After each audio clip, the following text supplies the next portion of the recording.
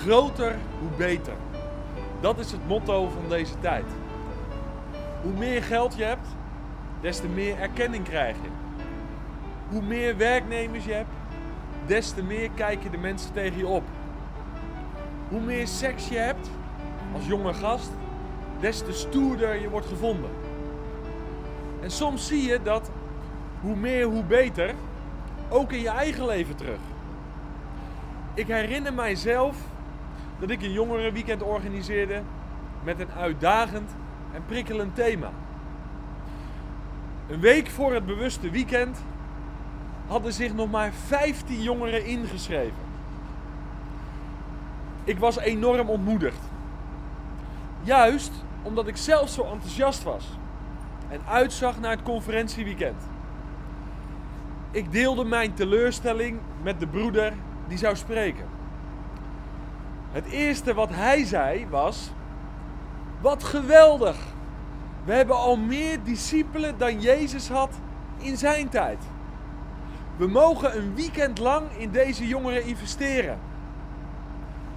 Tja, zo had ik het nog niet bekeken. Dat was een belangrijke levensles voor mij.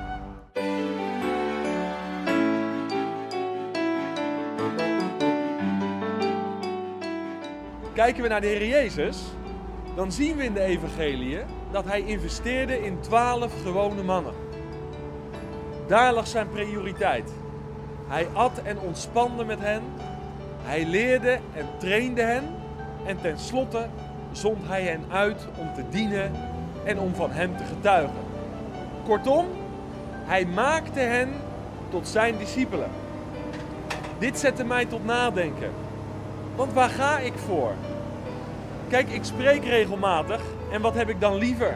Volle zalen die luisteren maar niet veranderen? Of 10 mensen in een huiskamer die ik echt kan opbouwen? Ik wil gaan voor het laatste. Nadat mensen tot geloof en wedergeboorte zijn gekomen, moeten wij als christenen er zijn om bekeerlingen te begeleiden naar discipelschap en gehoorzaamheid. Zo en zo alleen zal het lichaam van Christus gebouwd worden. Maar om anderen te kunnen discipelen is het zaak dat wij allereerst zelf een discipel zijn. Nu is er geen tijd waarin er zoveel onderwijs wordt gegeven over discipelschap dan de tijd waarin wij leven. Er zijn boekenkasten over volgeschreven. Conferenties worden belegd en via discipelschapsscholen kan je training ontvangen om te leren wandelen zoals Jezus dat deed. Het lijkt dan vaak om kennis te gaan. Toch is de vraag echter niet of je vooral weet wat discipelschap inhoudt, maar of je een discipel bent. En alleen in dat laatste is God geïnteresseerd. Hij wil graag discipelen.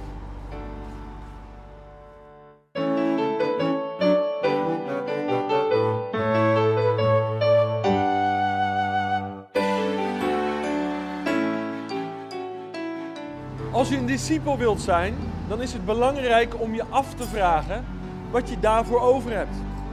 In Lucas 14 wordt namelijk het verhaal verteld over een man die een fundament gelegd had voor een toren, maar het niet kon afmaken. Omdat hij niet in staat was de verdere constructie te betalen. Dit vertelde Jezus om duidelijk te maken dat discipelschap je iets kost. Het is de hoge prijs van de verloochening van ons eigen ik-gerichte leven. Want je kunt Jezus niet volgen wanneer je je eigen weg wilt gaan. En dus vraagt Jezus ons om de kosten te berekenen. Tot geloof komen kost ons niets. Daar heeft Jezus voor betaald.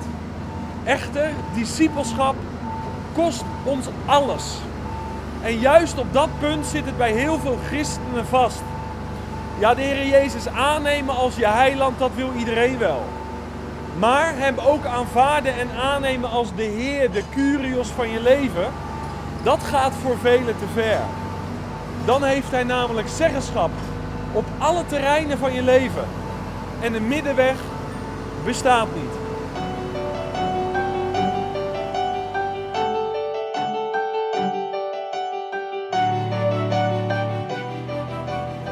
Bijbels discipelschap kent 3 belangrijke aspecten. In de eerste plaats ben je een leerling van Jezus geworden. Je onderzoekt de Bijbel, want die is het die van hem getuigt. Je bent vertrouwd met de woorden en het onderwijs van de meester. Je leert van de rabbi zelf.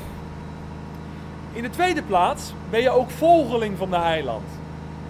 Je hoort niet alleen het woord van God, maar je bent ook bereid om daaraan te gehoorzamen. Dat is belangrijk. Waarom? Omdat Jezus ons een voorbeeld heeft nagelaten, volgens Petrus, met als doel dat wij zijn voetstappen zouden drukken. Wij behoren Jezus' voetstappen te drukken op aarde. Dat kan alleen wanneer we wandelen zoals Hij gewandeld heeft. Het derde aspect van discipelschap is dat je ook een vertrouweling van God bent. Psalm 25 vers 14a zegt zo mooi: vertrouwelijk gaat de Heere om met wie hem vrezen. God zoekt vandaag vertrouwelingen, waar hij zijn vaderhart mee kan delen. Zodat jij meewerkt aan de uitvoering van zijn plan met deze wereld. Ben je zo iemand? Want onthoud dat wanneer je in de kerk zit, God niet op zoek is naar massa's die in hem geloven. Maar in de enkelingen die hem volgen. Wat een eer en voorrecht om leerling, volgeling en vertrouweling van Jezus te zijn.